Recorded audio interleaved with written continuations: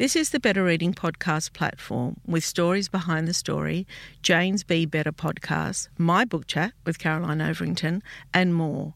Looking for a particular podcast? Remember, you can always skip to it.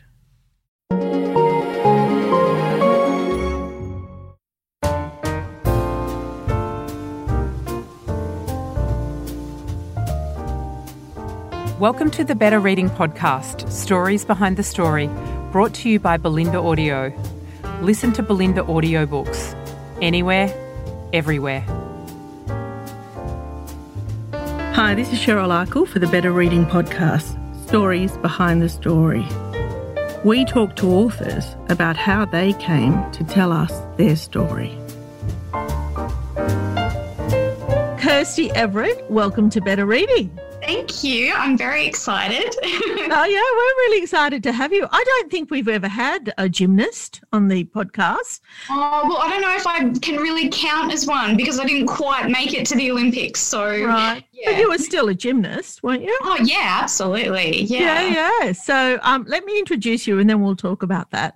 The book is called Honey Blood. Kirsty Everett was going to be an Olympic gymnast, but as she made plans to win gold, life, as it does, laughed at the goal she'd set. At age 9, she was diagnosed with leukemia and spent the next 2.5 years in treatment. At age 16, her cancer returned. Against all odds, Kirsty survived. She completed her Bachelor of Arts with a double major in English and Aboriginal Studies. In 2006, Kirsty received an award for outstanding voluntary service from the New South Wales Governor, Marie Bashir. She has been a motivational and educational speaker since the age of 14, and to this day, Kirsty continues to be an ambassador for kids' cancer. I'm super excited to have you and to be chatting today. I'm super excited to be chatting to you. This is very, very cool. Yeah.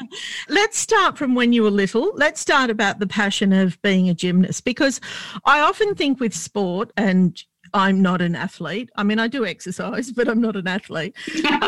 But there is total commitment, isn't it? It's all consuming. Talk to me about where that came from as a young child. Well, it certainly wasn't. One thing that I want to be very clear about is that my parents weren't, pushy parents that wanted an Olympian child. It was totally my choice. I think I was 4 years old when I started, and I think it was because I just saw it on the television, and my parents were always very open to letting me and my siblings just have a go at whatever we wanted to do. And I saw it on the TV and thought, oh, that looks really, really cool. And so they let me have a go at it, and I really, really liked it. But, there's lots of things we could say like, oh, yes, and I want to be a scientist, or yes, whatever. But, I mean, to be a gymnast requires some kind of athletic skill, doesn't it? So you were in primary school, and what, did you start Little Gym, or how did you get into it? Yeah, so I don't even remember what it was called, but I remember, the youngest you could be to do it. I think they didn't like letting you in until you were 5. So I think mum or dad might have told a little fib because I was really keen to start. So I think I was maybe 6 months away from, my 5th birthday or something. And so you were doing cartwheels, forward rolls, all that's backflips, whatever those kinds of things. Yeah, absolutely. And I think too, when you're that little and that young, I think you're not afraid when someone says, hey, try this, do this, jump in the air. You just think, oh yeah, I can do that. So it's probably a good time to get into it when you don't have that fear of falling or hurting yourself, I guess. And where did you grow up? I grew up in the Sutherland Shire. Yeah. And I still live here now, and it's absolutely beautiful here. And I didn't realise how fond of it I was until after I'd written the book and started realising that I was writing about it with a lot of love and fondness for it. I didn't know I had that kind of Shire pride in me. Do you know what it is sometimes? It's not even Shire pride, because, I mean, I don't live there. I live in the inner west. But it's pride in your community, isn't it? Yeah, it is. And it's just really beautiful. It's just, there's trees down every street. If I look out my window, it's just it's just beautiful, you know. It's where you want to be. It's your place. Yeah. So you're in primary school and you're doing gym. Yeah. Were you getting to an excellent level that there could have been a chance? Were you kind of competing at state levels, or were you competing at all? Where were you at? So I was competing. I was representing New South Wales on more than one occasion. They were competitions where you would be competing against other states. And then what happened? Tell me how it all changed, how life will change for you. Well, I got leukemia. I was, feeling a bit sick and unwell, like in the lead up to the diagnosis. Like I was a bit run down. From my sort of child point of view, I just thought I was a bit tired and run down from gymnastics because there had been a lot of competitions and a lot of training. And I just thought, maybe that's all it is. But yeah, it wasn't. It was cancer. So. And how did that transpire? Like, I know a young girl who had leukemia and ran around about the age of 9 as well. And it started with bruising. That's how it kind of transpired for her. How did it start for you? You know, when was it that you realised, or your parents realised, that something was wrong?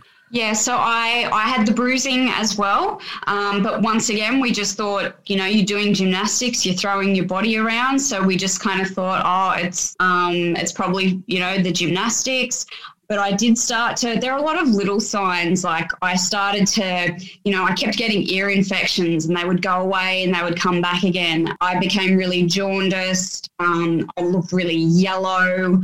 I lost a lot of weight, but nobody sort of, we didn't really know what was going on there because, young kids, sometimes they go through a phase where they're a bit fussy about eating and they're just, there came a day, and I write about this in the book, there came a day where I got home from school and started throwing up and kind of did not stop throwing up, and my parents took me to hospital and that's where, the diagnosis and everything all sort of played out. So, yeah. So I can't kind of try and put myself in my 9-year-old mind, and maybe you can, to work out how a child digests news like that. I know how your parents would have digested it. I feel that immediately, right?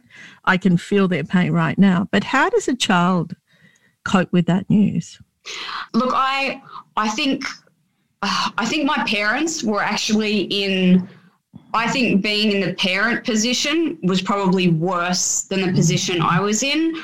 I actually think that, watching someone you love be sick or finding out that someone you love is going to be in pain or has a battle ahead of them, I actually think that is more agonizing. I would actually prefer be the person that is in pain. Like, give me the suffering, but please don't make me watch someone I love suffer. I don't know if that makes sense. It does make sense. So in my little, 9-year-old brain, I guess I was really fortunate when I was diagnosed. The oncologist that looked after me, his name was Professor Darcy O'Gorman Hughes, and I write about him in the book. He was an incredible man, and he sat me down and looked me right in the face, and he explained everything to me very clearly. He let me know that he had treated other young people with leukemia and that most of them got better, and that he felt he could do the same thing for me. But I always remember he was talking to me. He didn't sort of talk to my parents and ignore me. This is a man that certainly knew how to talk and explain things to children, and was certainly a doctor that had such a huge sense of empathy, which I think is one of the really important things for medical health professionals to remember, is to have that sense of empathy. So I did understand it. I knew it was serious. I knew that, I'd had an uncle who had died of cancer, so that was the only knowledge of it that I had. But then I also had this wonderful professor who was very kind and sitting in front of me and explaining, I'm going to do this and that, and I'm going to work to help you get better, and your family's going to help you, and everyone here at the hospital, we're going to do our best. And I just thought, okay, well, this is the plan. Like, let's do it. This sounds like we can get this done. And yeah. Let's start. Can you tell us a little bit about what leukemia is for some of our listeners who might? Oh, yeah. So, I forget about normies sometimes. So leukemia is cancer of the blood. So obviously we all know we have blood inside our body, and we have red blood cells, we have white blood cells, and we have platelets. When you have leukemia, pretty sure I'm getting this right. I'm not a doctor.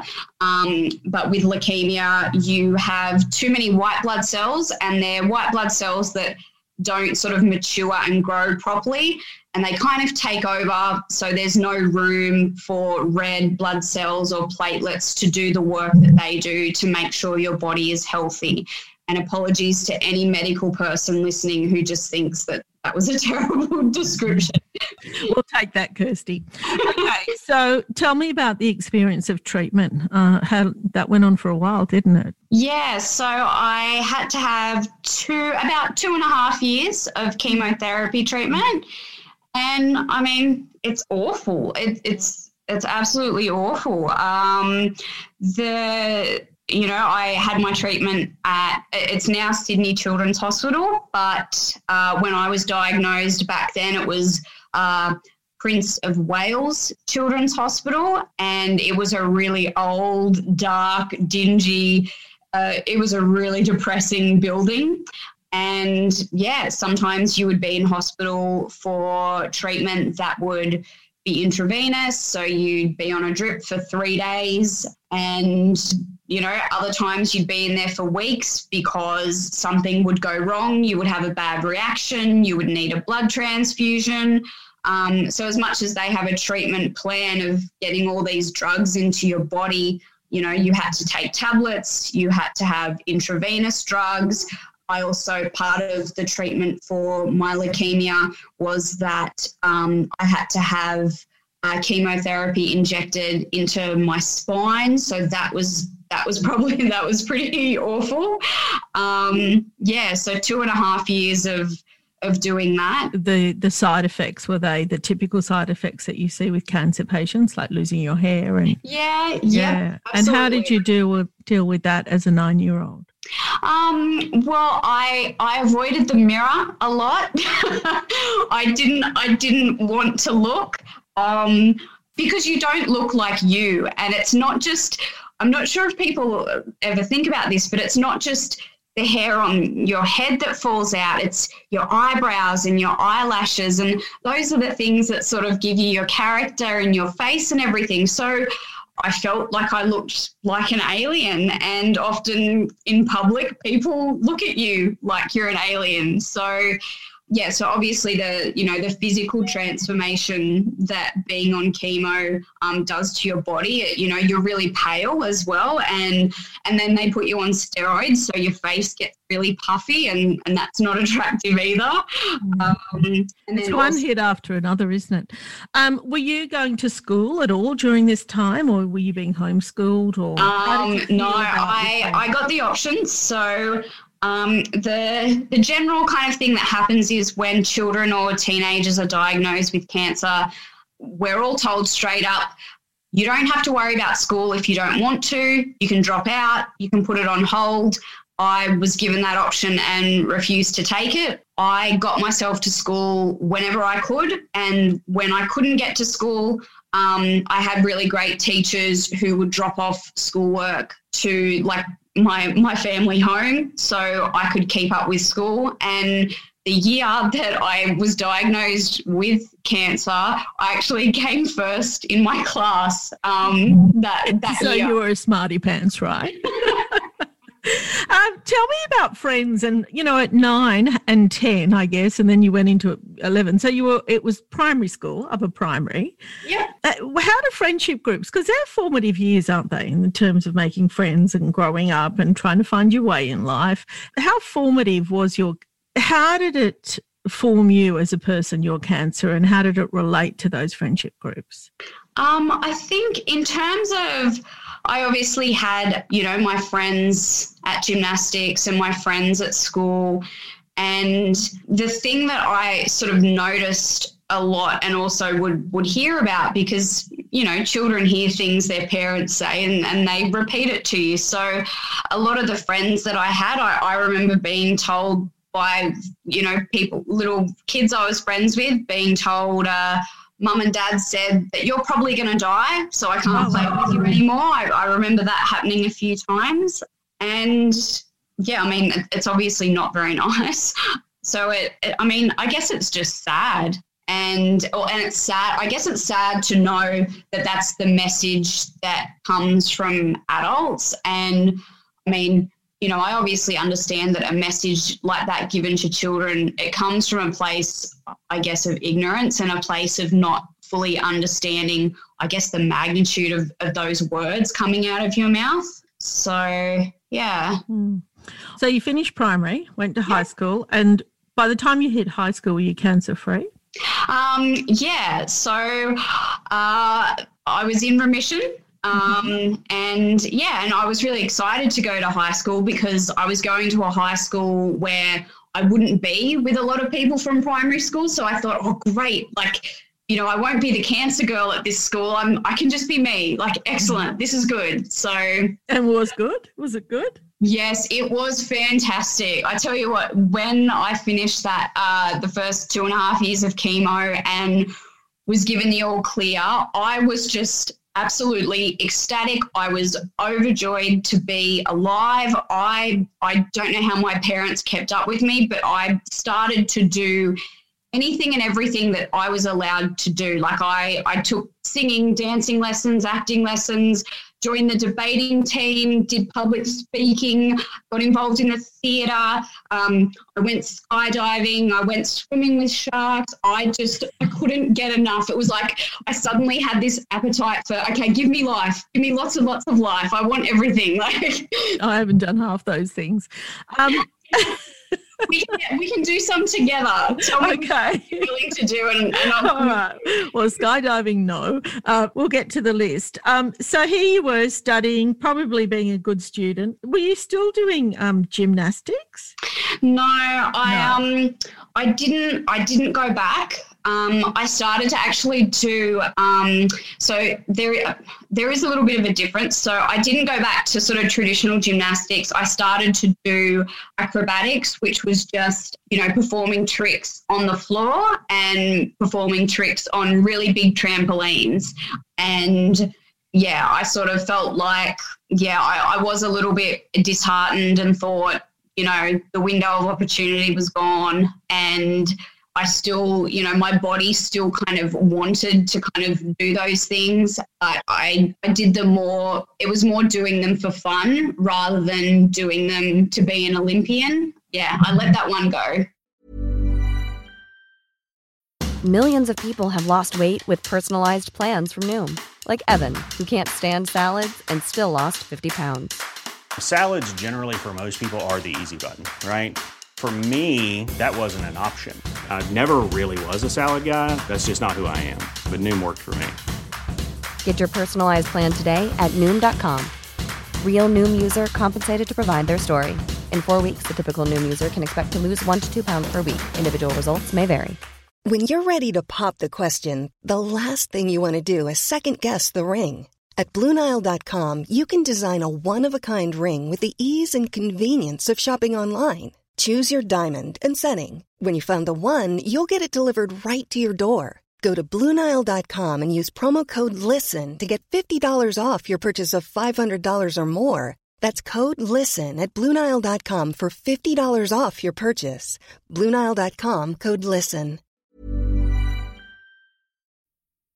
So what, were you in year 10 when you got your second diagnosis? Yeah, so I was right.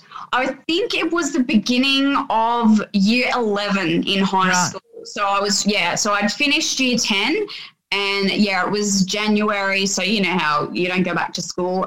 So it was January and I was about to start year 11 in high school. And that's when the little bugger decided to come back again. And how did you know? How did that transpire? Were you feeling unwell again? I'm going to sound insane, but this is how I felt.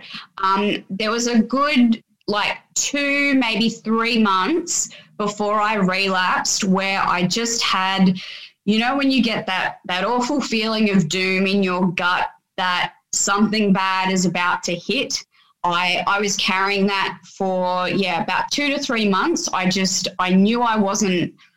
knew something wasn't right. I had all of this awful pain in my spine.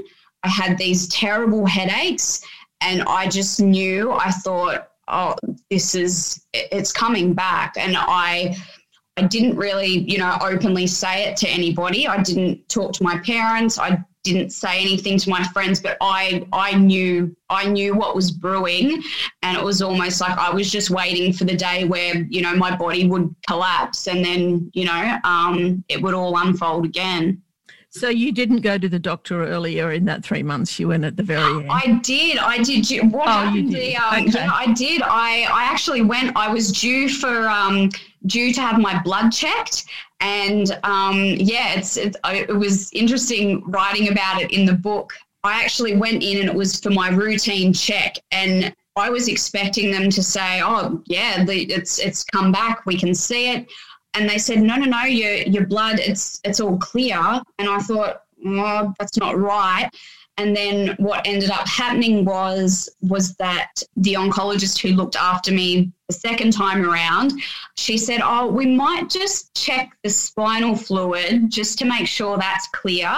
And my cancer wasn't showing up in my blood, which is weird because it's cancer of the blood, but it showed up in the tests of my spinal fluid the second time. And even, the oncologist that did that test, she said, I don't think it's going to be in there. Your blood looks normal, but yeah. And is that unusual? Yeah, I think so. Yeah. I think so. Oh, yeah. Well, don't do anything the normal way. Go the unusual path. Where's the fun in that? Where is the fun in that, Kirsty? You've got to keep it tough, right? Okay, so tell me how this process then transpired. I mean, firstly, how you felt. The second time, I said, I knew it was coming, but then once I sort of had that certainty that it had come back, I sort of felt a bit ripped off. I thought, I beat this when I was a kid, and I have definitely been living life to the full. What did I do wrong? Did I not learn some mystical lesson the first time, and it's come back again to teach me the thing that I overlooked?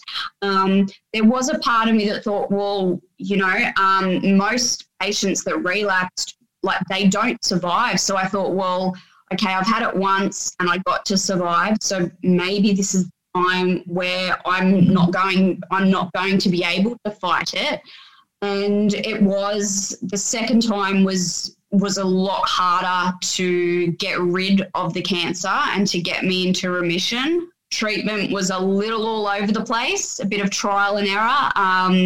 I needed a bone marrow transplant, but I didn't have a match. So my oncologist, Dr. Sue Russell, absolute genius, she came up with a plan to give me 3 years of chemotherapy. And that was the plan, to get me well again. But along those 3 years, I would have bad reactions to the drugs. She would have to go back to the drawing board, figure something else out.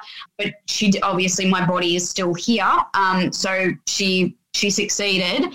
But knowing that it was 3 years of chemo, I remember thinking, that's so long. I remember thinking, if it was a transplant, they do the prep for that over a few months. I thought, I can maybe get rid of this thing in, 18 months or so. And then knowing that it was 3 years, I was like, oh, gotta be kidding. This is It's kind of mind over matter stuff by then, isn't it? You've got to get yourself mentally through it. Yeah. And I did kind of switch back into that same approach that I had the first time. And this was something that obviously I now know that I'm older.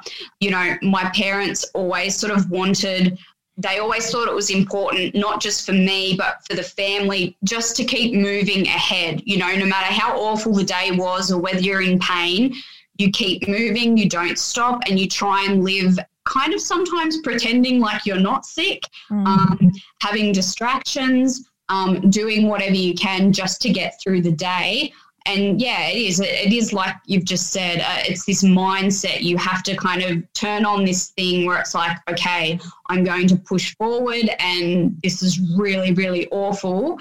But if I allow any other kind of negative thoughts, or, you know, if I start really thinking about this, the negative stuff is going to swallow you up really quick. So. And so in that 3 years, did you continue your education? Yes, I did. Once again, they were like, you don't have to. And I was like, oh, well, you know, you can get stuffed. I'm going to do it. Every time it was almost like a challenge. It was like, they've told me that I don't have to, so I'm really going to show them now. So, yeah, I kept up with my education. I actually did my HSC while I was on chemotherapy. But all those students out there who complain about not being able to study, if I can do it when I'm on chemo, there's really no excuse for anybody that is left. Absolutely none. Really sorry for every teenager out there, but if I could pull it off, then sorry kids, yeah, you need to get studying. And you did well, obviously, because then you went to I did really well. Yeah. You can brag. I want to hear some bragging. Oh, well, I don't want to. There's some things from the book that I don't want to give away. I ended up with a mark so good that I could pretty much do whatever I wanted and go to any university I wanted as well. So, yeah, I was pretty happy with that. So at what point did you get the all clear or the all remission clear or whatever they call it? So I think by then, I think I was 20 years old. Yeah, I was like, so... Yeah, I was 20. Yeah, I'm just remembering now, like my 21st birthday, actually, my hair was quite long. So I always figure out cancer dates by like, how long was my hair then? And were you elated? I mean, obviously you were elated, but did you think at that stage, okay, doing it again, putting it behind me and jumping into study and working out what I'm going to be? I did jump into study, but I was a bit weary. And there was part of me too that, I thought after having cancer the first time as a child and thinking, oh, it's never going to come back again. Life is great. Let's do it. And then getting burnt the second time, I think I was a little bit more cautious. And even with some of the decisions that I made in terms of studying, it's almost like I didn't feel any pressure to sort of choose a career straight away because I thought, oh, well, I might end up getting sick again. So I'm just going to do a Bachelor of Arts degree and I'm going to study anything I'm interested in. So I got to indulge in, looking into philosophy and sociology, all those things that you want to study, but no one ever thinks that, those things don't usually lead to a career anywhere. But I thought, well, I might as well do all this cool stuff and we'll just see how my body, it was like I was sort of testing the waters of life before I got too committed to anything else. I think you deserve that leeway. Tell me about the writing process. Like, at what point did you think you needed to write your life experience and the title, Honey Blood? Talk to me about those two things. Okay, so the very first time that I thought I should write down, some of this cancer stuff that's going on, I think I was about 17 years old. And I found a life writing course with Patty Miller through the New South Wales Writers Centre.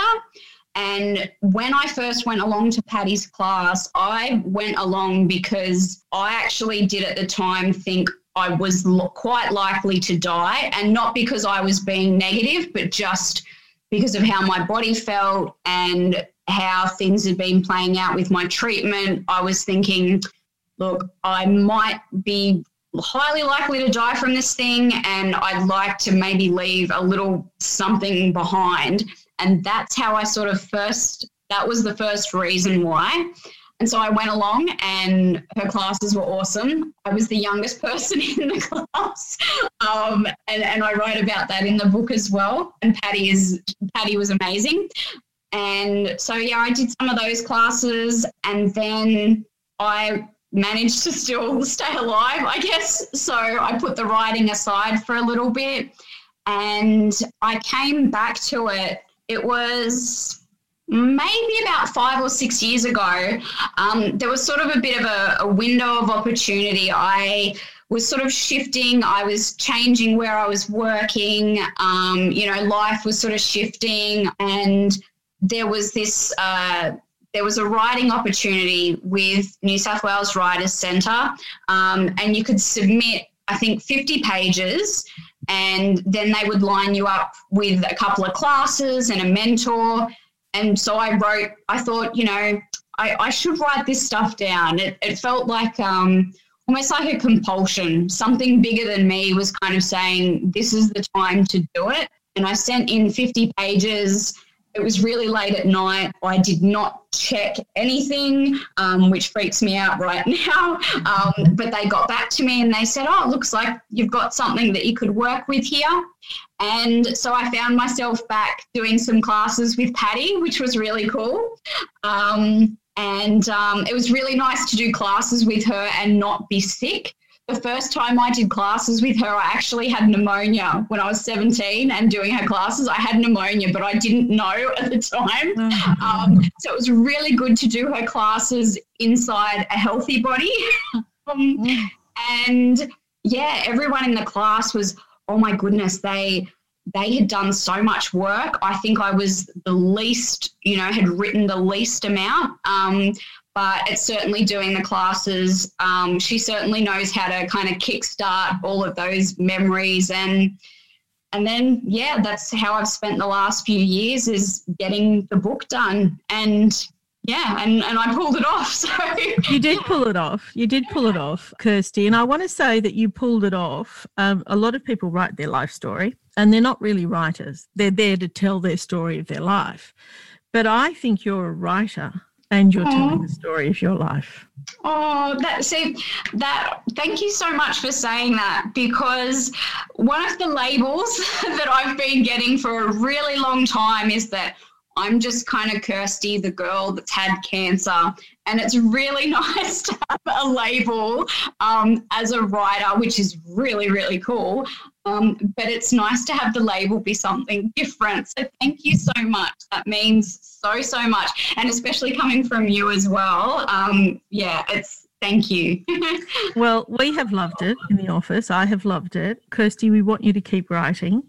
But meanwhile, everybody go read Honey Blood. Thank you so much for your time today. So generous of you. Oh, thank you. Thank you for your time.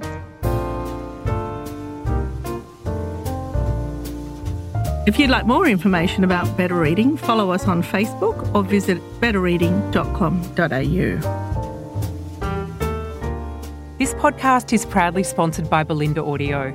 Belinda audiobooks are available on CD and MP3 from online booksellers and bookshops everywhere, or you can download from Audible, Google Play or the iBook Store. We've also created our own app called BorrowBox that's available from both the App Store and Google Play. All you need to do to get it working is to download the app, join your local public library, and you'll gain access to the world's best collection of ebooks and e-audiobooks available for you to loan on your phone or your personal device. Belinda, we're here to enable you to escape, imagine, grow, and be inspired through the power of storytelling. Belinda Audiobooks. Anywhere, everywhere.